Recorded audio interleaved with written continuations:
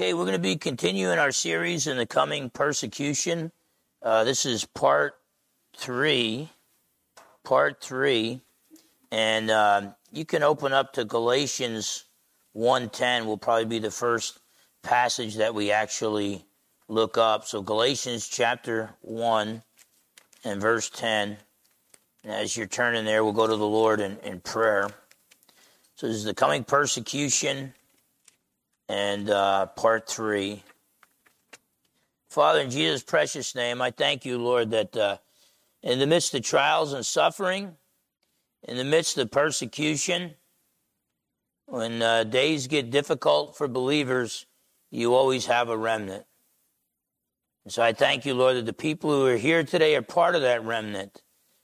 Those who refuse to bend the knee to the false gods, to Baal or Molech, refuse to bend the knee to an all-powerful state or a state that wants to be all-powerful, refuses to bend the knee to political correctness.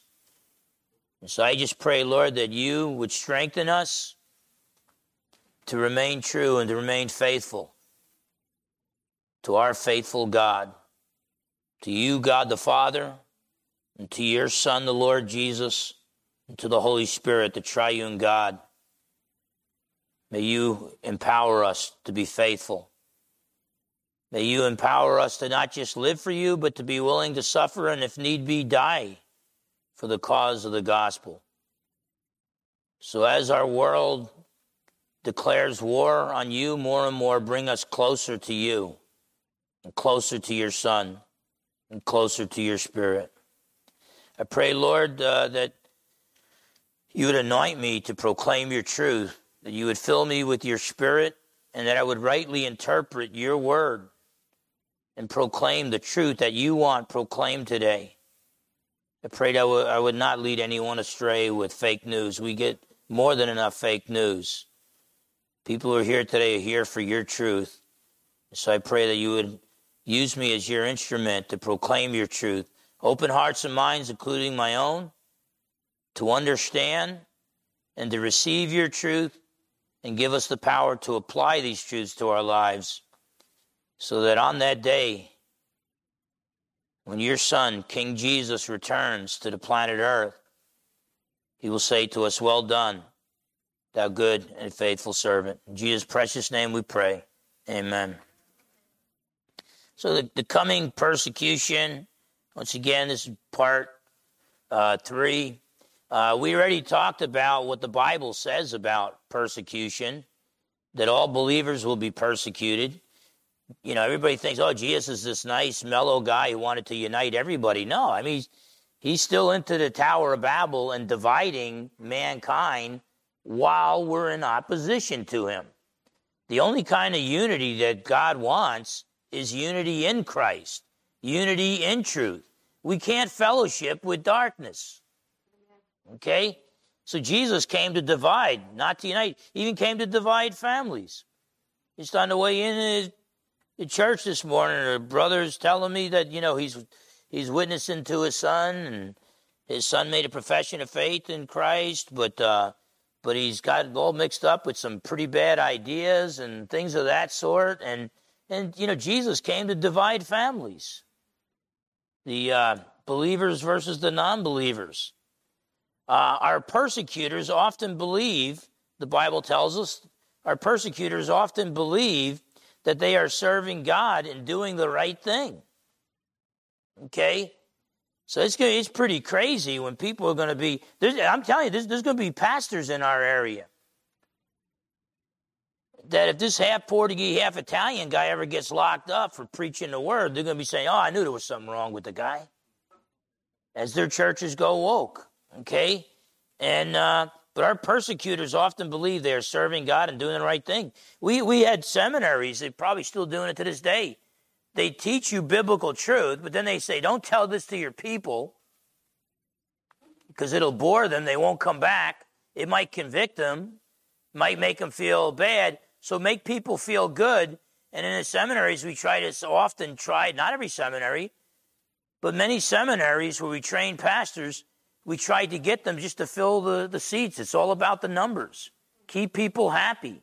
And you'll find them jumping on one bandwagon, another bandwagon, and another bandwagon, instead of staying true to Jesus. And the Bible says all nations. That includes America, and it even includes the Jewish state. All nations are eventually going to persecute Christians. Jesus said that in Matthew 24:9. But Jesus said the persecuted will be blessed by God, and our rewards in heaven will be great. So, when you suffer persecution, there's a lot of people that are better with money than I am, and they set aside a big chunk and invest it, and they're setting aside for their future. They're sacrificing now for the future. Well, spiritually speaking, we should all be doing that. And saying, if I got to suffer now, that's nothing when compared to the glory that will be revealed in us when Jesus returns. Romans 8:18. But the persecuted will be blessed by God. So James says, consider it all joy when you encounter various trials. Now, a lot of Christians out there's a lot of phony Christians. They probably won't get locked up. You'll see them on television that Jesus wants you healthy, wealthy, and prosperous in this life. They're not talking about the hereafter and the resurrection. And so trust Jesus and get rich, and they act like real godly Christians don't suffer. That's baloney. That's the theological official term for that. It's baloney, okay? That's fake news. That's fake news. See, this is the crazy thing. We don't have to go to the world to get fake news. We can get plenty of fake news just turning on the Christian television station. And there's some guys out there that are preaching the word, the Charles Stanleys and the David Jeremiahs, but believe me, there's a lot of health, wealth, and prosperity heretics. Now, the Bible does not teach that Christians don't suffer. The Bible says Christians suffer just as non-believers suffer. The difference is we don't suffer alone. King Jesus is with us in the fiery furnace. He's with us in the lion's den. And someday he may be with you in solitary confinement in a little tiny prison cell because you've been preaching the gospel in a culture that hates Jesus. We're not alone. Jesus is with us in our suffering. Now, last week we started, how should we respond to suffering? And the only point I made last week was, don't be ashamed. Don't be ashamed to be ridiculed or to be persecuted for serving King Jesus. Wear it like a badge of honor, okay? And I used to, things have changed since the Seahawks have won a Super Bowl and all. But I used to remember that when I worked with the sub-base police and the Seahawks are having rough season after rough season, the Seahawk fans used to get real on fire for the Lord. On fire for the Seahawks. And then the Seahawks would lose the first two games of the season. It was kind of a normal thing for them. And then I remember the third game of the season, the Raiders lost. And a coworker came in and said, hey, your Raiders lost there. And I said, yeah, it's a bummer. And he said, my 49ers won. And I said, yeah, they did. They played a good game. And I thought, wait a minute. Weren't you a Seahawk fan a couple weeks ago? And then he got all embarrassed. But he was like, he was pro-Seahawks until they lose the first two games. And all of a sudden he'd become a 49er fan. Because back then they had won like four Super Bowls in a short period of time. And we humans are like that. We're not faithful. When things get bad, we do a Judas thing. We follow Jesus when we think he might be the Messiah and the political powers with him. But then when he keeps talking about dying, we then want to align ourselves with his enemies, and betray him and all. Well, don't be ashamed. Yeah, Jesus came and he suffered and died the most shameful death possible. Cursed is anyone who hangs on a tree. But never, ever, ever be ashamed of the one who died for you, because then he also rose from the dead and conquered death for you. And salvation is only through him. There's going to be people pitying us, thinking, what a fool. So that person was a brilliant person, had so much potential, and they believed in all these outdated biblical myths, and they're going to make fun of us and say, all you got to do is deny Jesus and side with us. And but we don't jump on bandwagons. Okay? Jesus preached the message, you got to eat my flesh and drink my blood to go to heaven. He was using metaphors for coming to him and believing in him. John 6:35. 5,000 people left Jesus. And then Jesus turned to the apostles. And the reason why Jesus preached that vulgar message to them, because he knew they were following him for the wrong reasons. They were following him because he put food in their belly. They were saying, we want Jesus to be the Messiah because he's good for the economy. And so Jesus is not big on the church growth movement, just fill the seats. Jesus wants more and more people to come to church, but for the right reasons, to worship him. Okay? And not what's in it for me type of attitude. And so Jesus preached that message, and 5,000 left. Jesus turned to the apostles and said, you guys want to leave too? And I'm sure Peter was bummed out at this point. He was like, man, we worked hard for this. We had a mega church. We had 5,012 people, and now 5,000 are gone. It's right back to square one. Jesus, I don't even know what you were talking about. Eating your flesh, drinking your blood, but did you have to pick this time for that sermon? But Jesus said, you guys want to leave too? And Peter's like, well, where are we going to go? We come to believe you are the Christ, the Messiah, the Son of the living God, and that you have the words of eternal life. Don't be ashamed of Jesus. Peter later on had a bad night where he was ashamed of Jesus. He didn't have many bad nights after that. That dude went all the way to the cross. Never wanted to be ashamed again. But don't be ashamed of Jesus. Where are we going to go? You got to, like Peter and the apostles, other than Judas, you got to put all your eggs in the Jesus basket. If Jesus isn't the one, who is? John the Baptist sent his disciples. He was in prison. He's thinking, I'm pretty sure Jesus is the Messiah. You know, the Holy Spirit came down on him. When I baptized him, the voice from heaven, this is my beloved Son, whom I'm well pleased. I think he's the one, but he's not. He hasn't even started building an army yet. And the Messiah is supposed to conquer the pagans. Let me send my guys to him. And they asked, are you the one, or should we wait for another? And Jesus said, well, tell him what you see. And he quoted from Isaiah, the deaf hear, the blind see, the poor have the gospel preached to them. Isaiah was probably John the Baptist's favorite Old Testament book. And so, hey, let me tell you, if Jesus is not the one, there isn't anybody. Put all your eggs in the Jesus basket. Jesus is the one. He is God the Son, become a man, died on the cross for our sins, and rose from the dead to conquer death for us. And contrary to what the quote-unquote powerful people of our age say, he will come back. He will come back. And so we should not be ashamed. Now, what's going on here with this persecution is totalitarianism.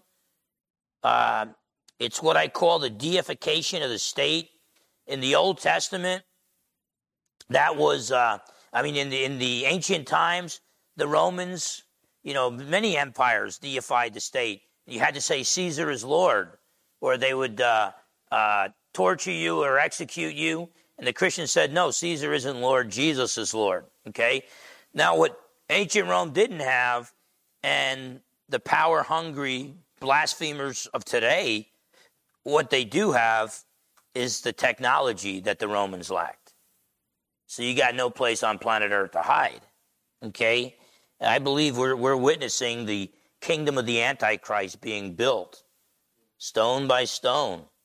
And I don't want any part of that. But the deification of the state, the way the evil dictator, the fascist Benito Mussolini, the way he put it, and I'm reading a quote from Thomas Williams, The Coming Christian Persecution, if you want some more background on this. The sermon that I'm giving are just from the Bible, but he gives you all the data on the persecution and stuff. But Benito Mussolini stated, everything within the state nothing outside the state, nothing against the state. So totalitarianism is when the government says, we have complete control and we demand your complete allegiance to us. And we see that, we saw that in Nazi Germany, where the state was deified. We saw that in Italy, in fascist Italy. We saw that in the old Soviet Union. We see it in China and North Korea. Okay? The deification of the state. And the state wants to play God. And so now the deification of the state, Thomas Williams points this out. It's a fact that Christians have known throughout the centuries, the distinction between white martyrdom and red martyrdom. The deification of the state has brought about white martyrdom and will bring about red martyrdom. Okay? Now, white martyrdom is like in Hebrews 12:4. The author of the Hebrews tells them, you guys have suffered, but you haven't suffered yet to the point of the shedding of blood. So white martyrdom is when you get ridiculed, you get censored, you could lose your job, okay? But you're not shedding blood at that point. Red martyrdom is when your blood gets spilled. And usually it starts out like it did in the book of Acts, where usually the government doesn't care. It's a religious issue. Who cares? And Paul starts preaching, and then the Jews get mad in the synagogues, and they start a riot. And then the government says, we don't like riots. We want to put down this riot. Who started it? And they say, that guy, Paul. And then he's the one who gets arrested, not the guys who were beating him up. And we're starting to see that already. But that's when you start on the road to red martyrdom. Eventually it gets to the point where you, like Stephen, one of the 7 deacons, stoned to death in the book of Acts for preaching the gospel. James, the brother of John, was beheaded by one of the Herods. Then eventually in 62 AD, James, the half-brother of Jesus, was thrown off the temple. They tried to stone him, and eventually they bashed his head in with a club. Then, of course, Peter crucified upside down in Rome, about 67 AD. Paul beheaded in Rome, about 67 AD. A couple years later, Andrew, Peter's brother, was crucified on an egg-shaped cross. Doubting Thomas preached to the Brahmin Hindus in India and was beaten to death there. And so what the deification of the state, when the state claims to be God, that has already brought about white martyrdom. It's why 2 of my sermons a few weeks ago were canceled, removed from YouTube. Okay? And I have to be very careful about the things I say. I don't know if we'll get to it today, but we can talk about it next week. If I don't, but Jesus told us to not cast our pearls before swine. Because if you do, then they're going to trample you under your feet. We preach the gospel message to non-believers who are open to the gospel message. But to people who've declared war, we've got to be very careful. We've got to be wise as serpents.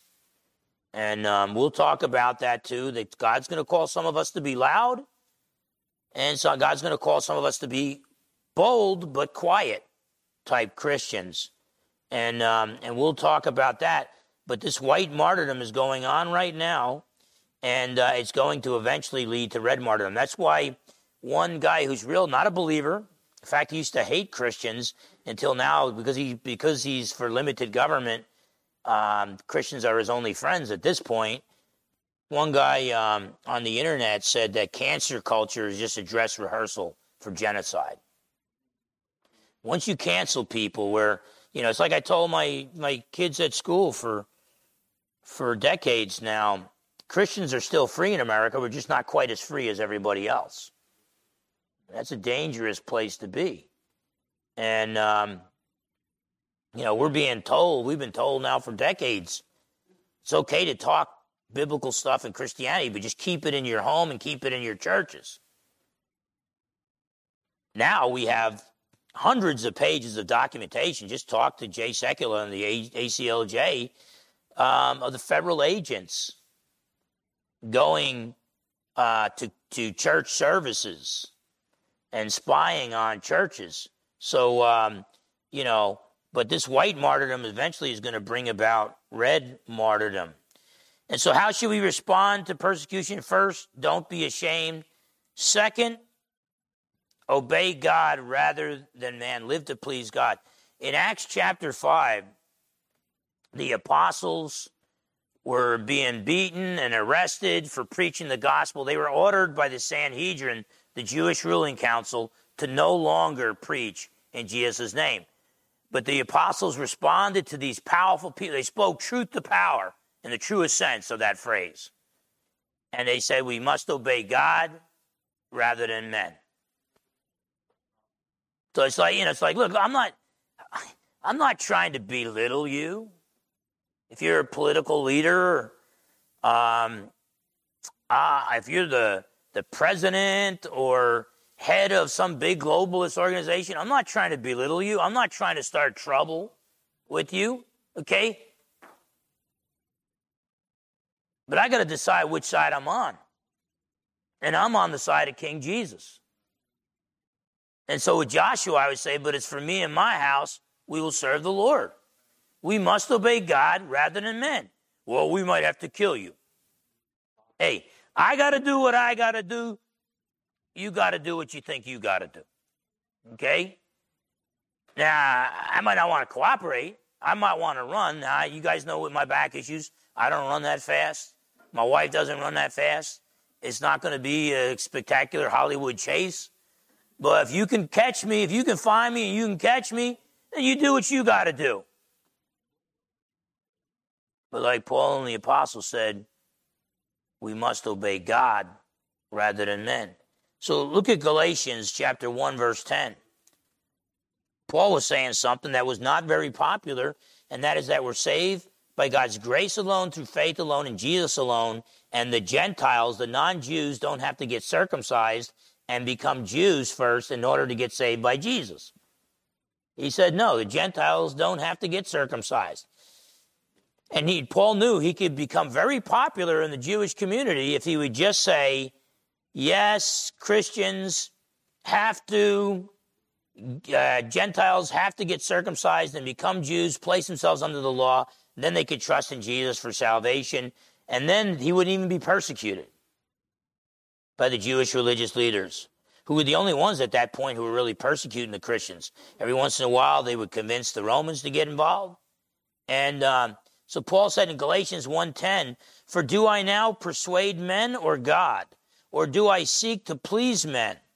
For if I still pleased men, I would not be a bondservant of Christ. See, what he's saying, you got to choose which side you're on.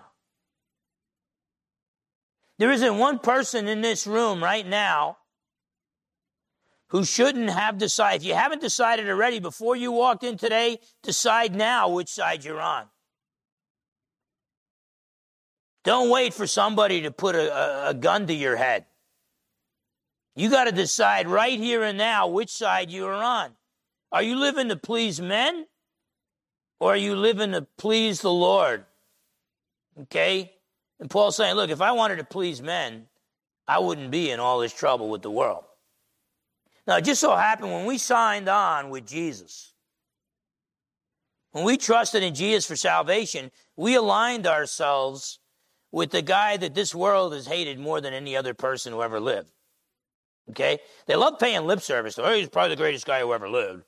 Just the apostles didn't understand his message. He really didn't claim to be God. All religions lead to heaven. That's all Jesus was teaching. If that's what Jesus was teaching, why in the world would they have killed the guy?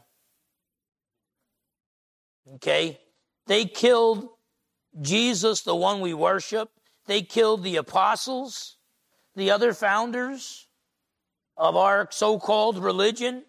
If they killed them, what makes us think we're going to get any better treatment? Remember, Jesus said in John 15:18, if you find the world hates you, know that it has hated me before it hated you. Now look at Matthew chapter 5. Matthew chapter 5. So how should we respond to persecution? First off, don't be ashamed. Second, obey God rather than men.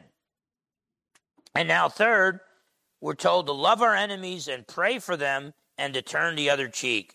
This was not something that was real easy for me.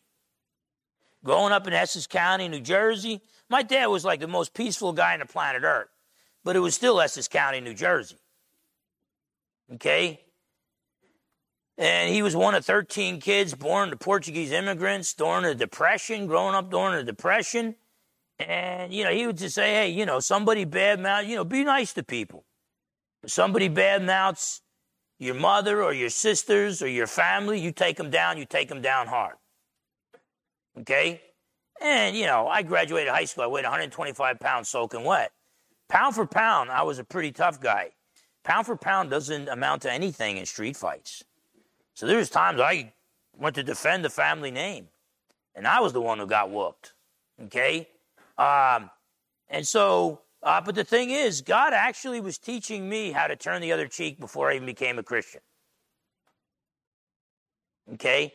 It's called, I lived for 3 months on an island in South Carolina, and there was like no Southern hospitality. It's called Marine Corps Boot Camp. And all of a sudden, for the first time in my life, I had guys bad-mouthing my mother, my sisters. They didn't even know them.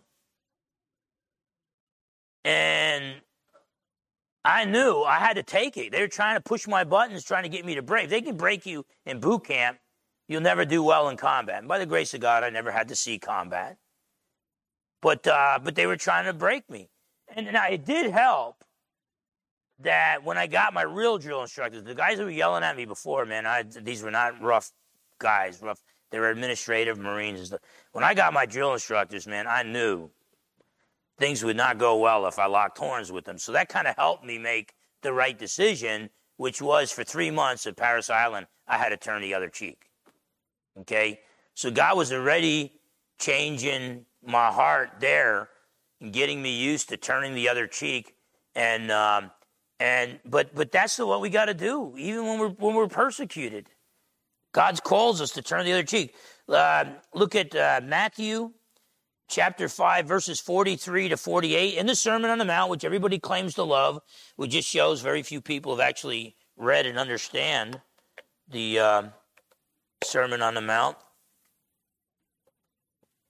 Jesus said this in Matthew 5, 43 to 48. You have heard that it was said, you shall love your neighbor and hate your enemy. That's what the rabbis were teaching of his day. But I say to you, love your enemies. Bless those who curse you. Do good to those who hate you. And pray for those who spitefully use you and persecute you. You realize we're supposed to be praying. Paul tells us in one of his letters to Timothy that we should be praying for our leaders. Are you praying for your political leaders, even the leaders that would like to see you dead because you're a believer? You're not on board with worship of the state? Are you praying for them? We're supposed to love our enemies and bless those who curse us. Verse 45, that you may be sons of your Father in heaven, for he makes his sun rise on the evil and on the good, and sends rain on the just and on the unjust. So you say, look, God the Father loves the just and the unjust. He loves the non-believers and the believers who trust in him for salvation. Verse 46, for if you love those who love you, what reward have you? Do not even the tax collectors do the same?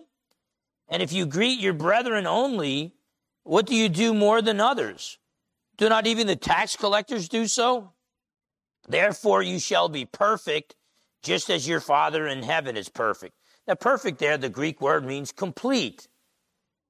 And this verse has been taken very much out of context.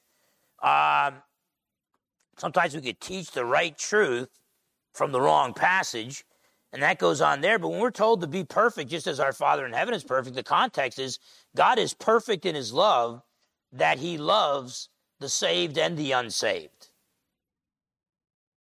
Okay? He loves those who are in his kingdom and those who are outside his kingdom. And love means to seek the greatest good for others and expect nothing in return, demand nothing in return. Okay? And so Jesus is saying, your Father is complete in his love. He loves everybody. We Christians need to be like God the Father and be complete in our love. We need to love the believers and the non-believers. okay, even if they persecute us. Then look at Matthew 5, a few verses before this, verses 38 and 39. You have heard that it was said, an eye for an eye and a tooth for a tooth. Now, by the way, Jesus is not taking away what was written in the Old Testament. Jesus did not say, you have read. Okay? Eye for an eye, tooth for a tooth. Jesus didn't make a mistake in the Old Testament when he wrote that. Okay? What Jesus is opposed to is what they had heard, the oral commentary, what later on became in written form the Jewish Talmud, what the rabbis said that eye for an eye, tooth for tooth meant. They say eye for an eye, tooth for tooth means if somebody slaps you, you're allowed to slap them. Okay? You're allowed to take your own vengeance. Paul talks about that in Romans 12. Don't take vengeance. Vengeance is mine, says the Lord. But then it goes right into Romans 13 that God instituted human government and gave it a sword to bring his vengeance down on the evildoer. So you've got the right to protect yourself and protect your family. You don't have the right to take vengeance on another. Then it becomes a state issue. Okay? And so they were saying that eye for an eye, tooth for tooth justifies revenge.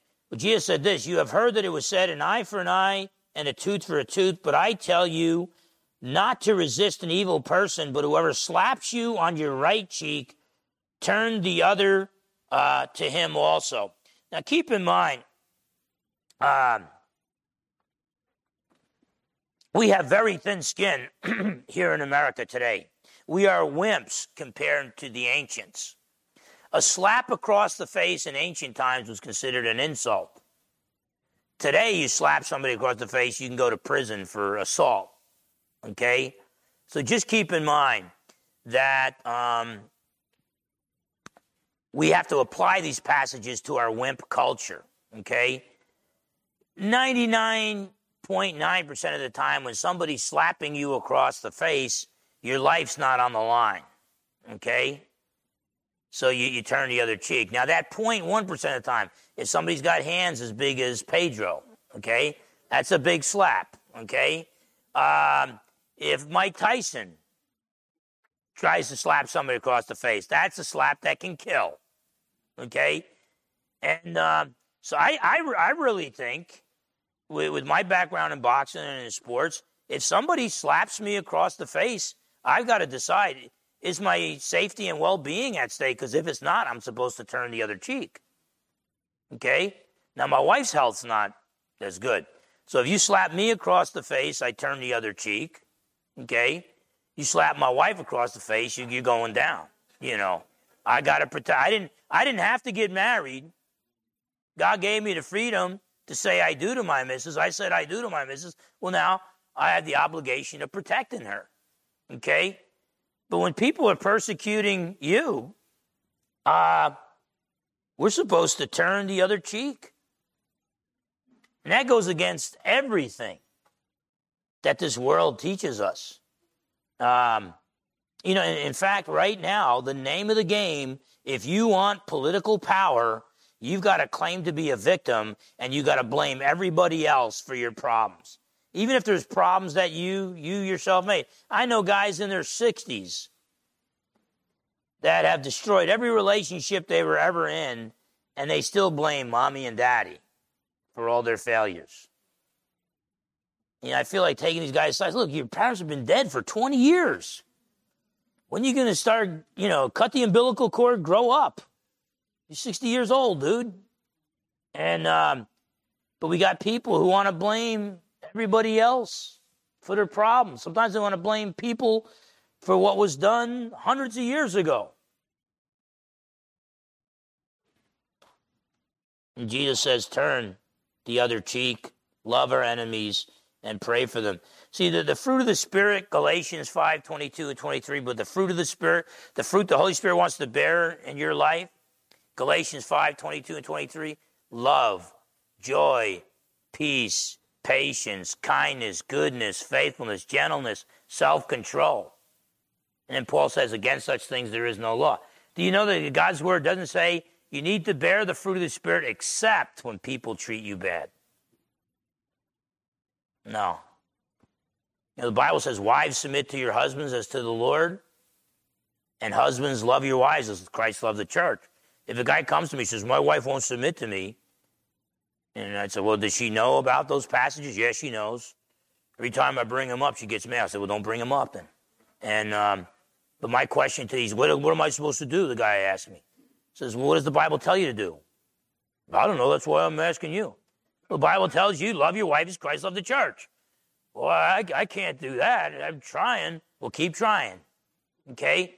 So the Bible doesn't command us, obey God when everybody treats you nice. The Bible says, obey God, period. I'm supposed to preach God's word, whether you boo me or you say amen. And I'm amazed at the work God is doing in Kitsap County. Because I'm really shocked that we're not considered a big church, but I'm shocked that there's anybody here, to be honest with you. That there's anybody in Kitsap County who is hungry for God's truth. And this is not the only church. There are guys, and you probably don't know most of their names. Because you're preaching God's truth, it's really hard. It's the hard way to build a church. But it's the biblical way. There's others that are preaching God's truth as well. But even if Paul preached the same message, even if the people booed him or bounced rocks off his head, he was still going to preach God's truth. Now, he's going to be wise as a serpent. We'll talk about that in a little bit. So he knew that when I'm in the synagogue, I can go right to the Old Testament scriptures and bring up prophecies that Jesus fulfilled to prove that he's the Messiah. When I go to the marketplace, they don't care about the scriptures. They don't even know what they say. And so he has to talk about God giving us a witness, evidence of his existence through nature and through the seasons and providing food for us. Okay? And then giving us evidence, his stamp of approval on this one man, that he is the one your eternal destiny will be based. He put a stamp of approval on this one guy named Jesus by raising him from the dead. And but we got to preach the truth, and obey God, whether it's whether it's popular or not, whether people applaud us or try to kill us. Look at Romans chapter 8. So how should we respond to persecution? Don't be ashamed. Obey God rather than men. Love our enemies and pray for them. Turn the other cheek. And then in Romans, we're told that God's going to work everything for our good. Okay? And I'm telling you, I can envision ways to be persecuted where it's going to be a hard time to convince me that God's working that for my good. Okay? And but I got to either believe God and his word, or I got to believe my feelings. And if my feelings contradict the word of God, I got to go with the word of God. So Paul says this in Romans 8:18. You're not going to handle suffering well unless you accept this verse.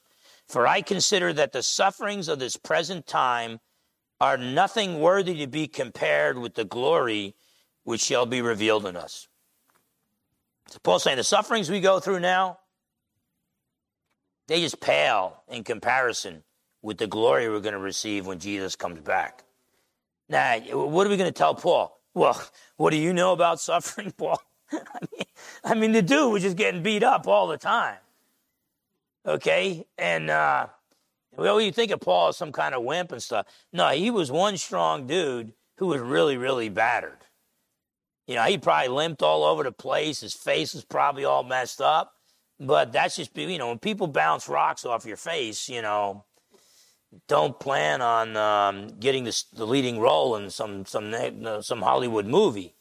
But Paul said, look, the sufferings of this present time, nothing to be compared with the glory which will be revealed in us when King Jesus returns. We got to have that eternal perspective. Paul could say in Romans 8:28, later on in this chapter, and we know that all things work together for good to those who love God, to those who are called according to his purpose.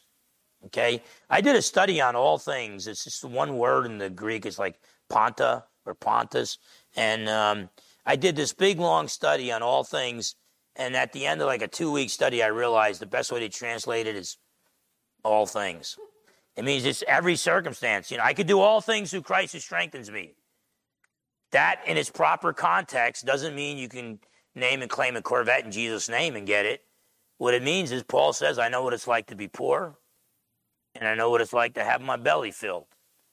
I could do all things through Christ who strengthens me. I could survive the good times and the bad times because Jesus is my strength. And so don't trust in your circumstances.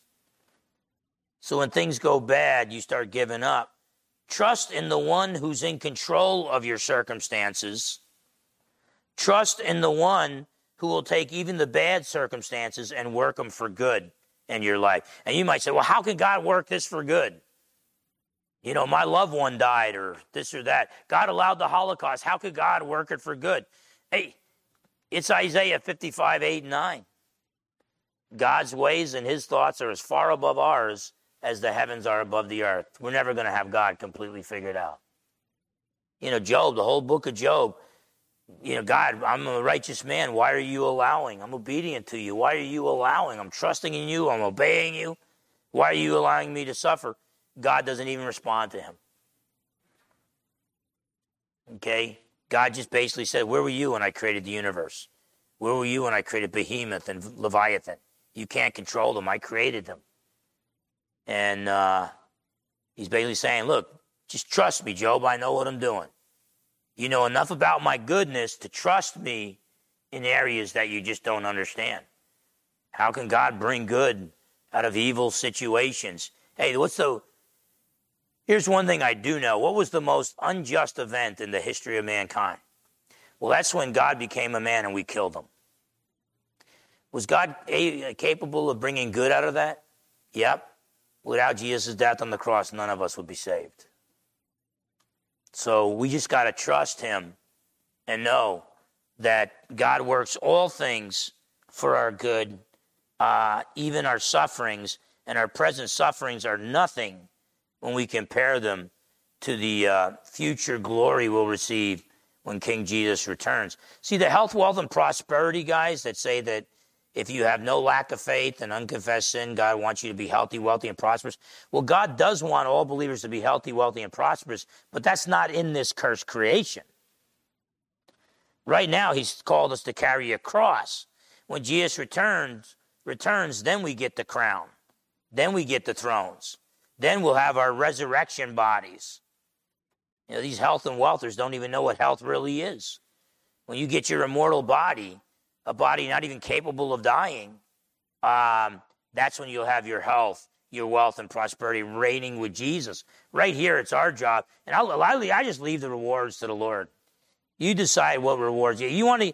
If in the millennial kingdom, when Jesus comes back to reign, if Jesus wants to give me a mop and tells me to mop one building in Newark, New Jersey, look, I'm just happy to be there, King Jesus, okay? So it's not our job to pick our crowns and to pick our thrones, okay? It's God's job to distribute the rewards, okay? It's our job to carry a cross. And I don't know why God would call the mission that he gives us a cross if it doesn't involve some type of suffering. We worship a suffering Savior. He called us to be like him. And part of that, a big part of that, is going to be suffering. Now, let me say this. I am all for studying apologetics, how to defend the faith and answer objections. And Paul commands Timothy, 2 Timothy 2:15, to be diligent in studying God's word so you won't be ashamed. You'll be able to handle accurately the word of truth. I'm all for that, but some of you might say, well, I've been studying the word a long time, and I answer the objections of these other people and it's and that. Look, just try the power of God, pray for God's wisdom, pray that God opens the scriptures to you and gives you answers to respond. If you don't know the answers, research the issues with people. Take them to people who do know the answers, whatever it may be. Pray about them. Just do the best you can do. At the same time, in Matthew chapter 10, God's word says that when you get persecuted, God will give us the words to speak. Matthew 10, 16 to 20. Now, by the way, this is not an excuse to say, oh, good, I don't have to study the word. When things get bad, God will give me the words. Look, you still need to study the word, but God's going to give you the words to say. Matthew 10, 16 to 20. Behold, I send you out as sheep in the midst of wolves. Therefore be wise as serpents and harmless as doves. But beware of men, for they will deliver you up to councils and scourge you in their synagogues. You will be brought before governors and kings for my sake, as a testimony to them and to the Gentiles. But when they deliver you up, do not worry about how or what you should speak, for it will be given to you in that hour what you should speak. For it is not you who speak, but the Spirit of your Father who speaks in you. Okay? So God will give us the words to speak. It's our job, just be faithful to King Jesus, and God's going to give you the words to speak. Now, you know, the night that Jesus was betrayed, doubting Thomas said, show us the way. And Jesus said, I am the way and the truth and the life. No one comes to the Father but through me. Later on that night, the Roman governor, Pontius Pilate, asked Jesus, what is truth? And the same answer would have sufficed, but Jesus didn't answer a word. So Jesus knew one guy was ready for the answer, the other guy wasn't. So God will give you the words to speak if there's any words to be spoken. God might just have you remain silent and just smile and just pray for the person who's persecuting you. But God will give us the words to speak. And then verse 28, same chapter, Matthew chapter 10 and verse 28, Paul says this, do not fear those who kill the body but cannot kill the soul, but rather fear him who is able to destroy both soul and body in hell. Okay? You want to fear? Fear God alone. He's the one who determines your eternal destiny. That's why the fear of the Lord is the beginning of wisdom, the beginning of knowledge. That's how you enter into a relationship with God. You recognize there is a God and I'm not him. And you start recognizing I got a guilty conscience before him. I need to find out how things can be made right between me and him. God reveals the Lord Jesus to you, that he's the only way to the Father. And so then you trust in Jesus for salvation. Most of us trusted in Jesus for salvation out of fear of hell. We don't want to go to hell. We don't want to face eternal torment. Now, John later on says in his epistles that perfect love casts out all fear. So that initial fear relationship with the Lord more and more progressively becomes a love relationship with the Lord. You start obeying the Lord not because you're afraid of him, but because you love him. Okay? So like at first we obey our parents because they spank us. As we get older, we obey our parents because we don't want to let them down. We love them too much. Okay? And so at the same time, Paul could still say, work out, not work for, work out your salvation with fear and trembling. So even though you have a personal love relationship with the Lord Jesus, he's still the God of Abraham, Isaac, and Jacob. He's still the God who created the universe. Okay? He's still the God who conquered the grave and death, man's greatest enemy. And so you got to remind yourself who it is you're working for. Phil Filippiano is an Italian guy I think he was from New Jersey. He was a linebacker for the Raiders, and he was a rookie, and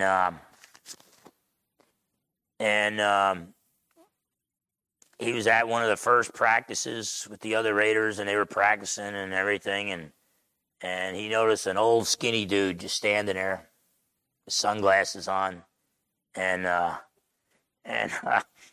so he went into the defensive huddle and said, "Who's the old creep that keeps watching us?" and stuff like that. And they'd say, "Well, that's Mr. Davis. That's Al Davis, the owner of the Raiders." And it was like, Phil Filipiano was one tough dude. It was like, he says, "That's Al Davis? That's him?" It was like, okay, I'm just going to get with his program. So you got to remember throughout your walk with the Lord, yes, Jesus loves you, but he's still God and you're not. So there's got to be that healthy fear and trembling. But don't fear man. In this context, don't even fear Satan and his demons. Okay? They can't throw you into hell. If you trust in the Lord Jesus, then don't fear. Look at Romans 8. Romans 8. We're going to be closing with the next two passages here, and we'll pick it up next week. Romans 8.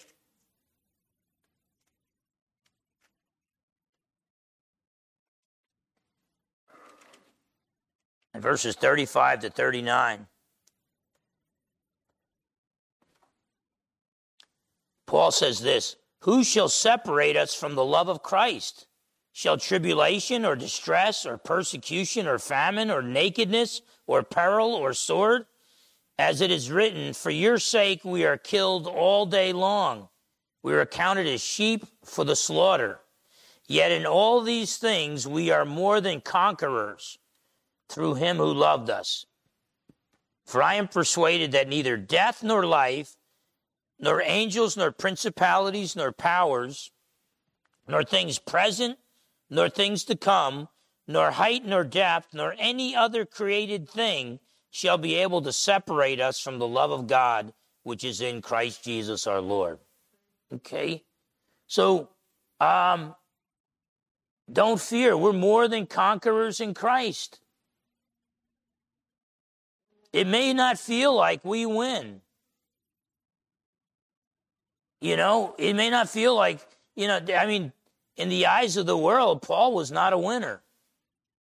He was executed as if he was a criminal, he was beheaded.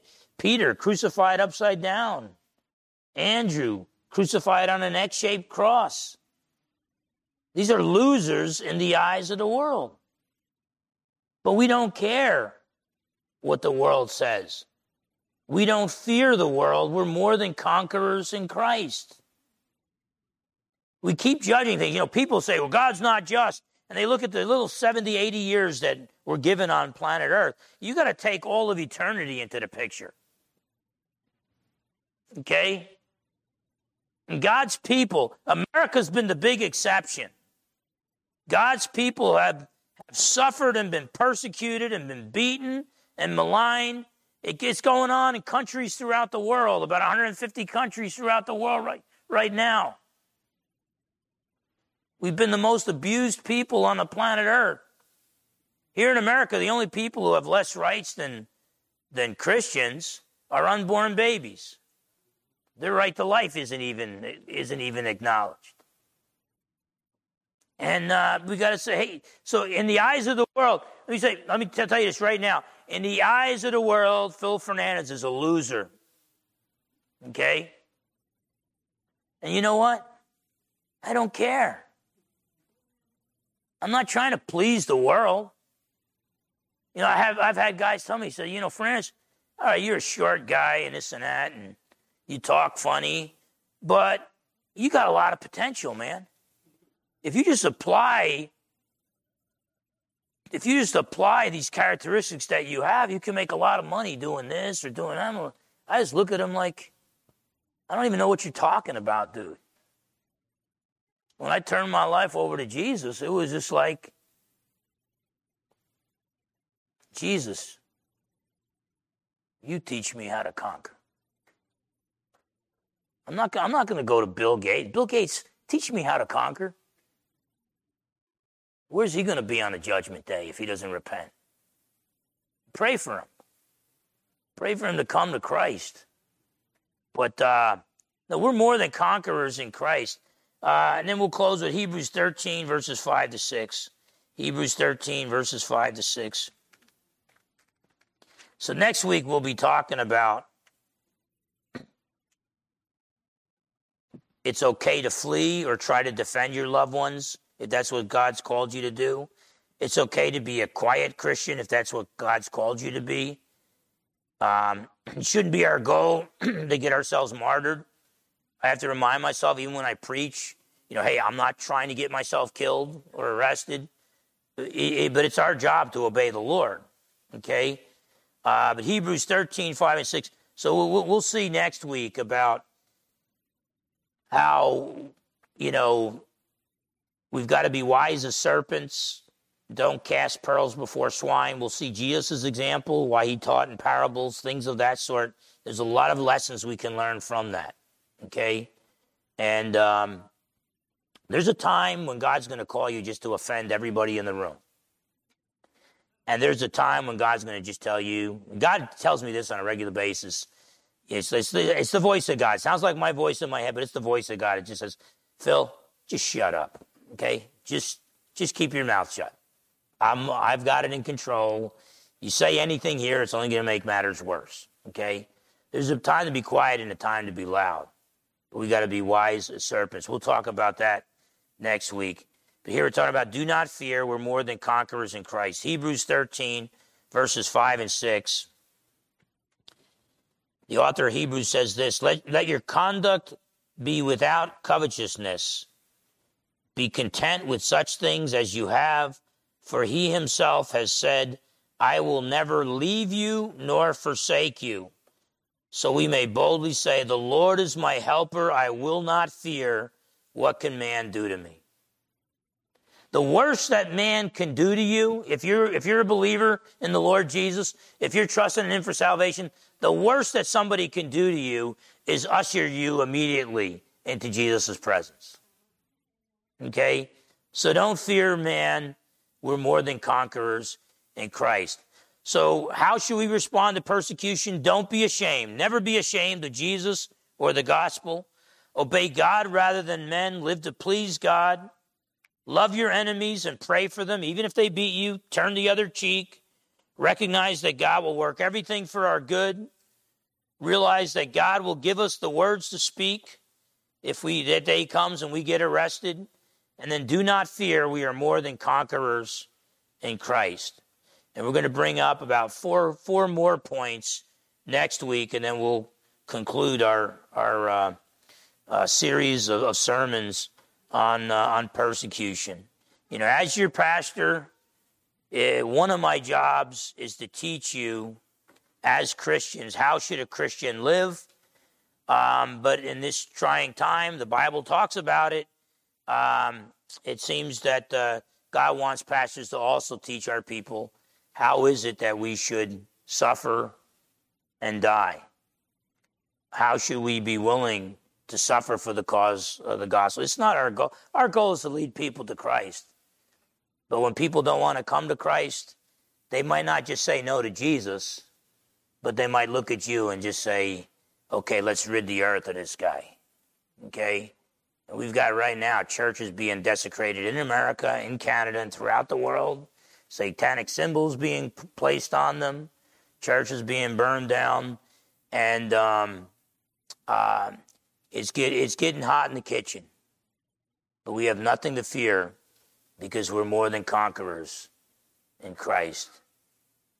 Good news is King Jesus, if you're trusting in him for salvation, he will never leave you nor forsake you. Let's close with a word of prayer. Father, in Jesus' precious name, Lord, you prepared us, those who trust in your Son Jesus for salvation. You prepared us to live for you. But your Holy Spirit can also prepare us to suffer and, if need be, die for you.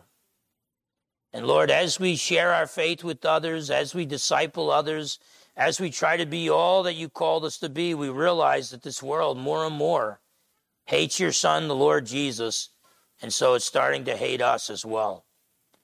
And so I pray, Lord, for the persecuted church throughout the world. And I know the persecuted church has been praying for generations for America because they've seen the signs of the times. They've seen that suffering is coming to America and persecution is coming to America. I pray, Lord, that each and every person here, that we'd all acknowledge we're sinners, we cannot save ourselves, and that we would trust in your Son, the Lord Jesus, God the Son, become a man who died on the cross for our sins and rose from the dead to conquer death for us. And he will return in glory to rescue his people and to defeat his enemies. But until that day, may your Holy Spirit empower us to live for your Son Jesus, and if need be, to be willing to die for your Son Jesus as well. In Jesus' precious name we pray.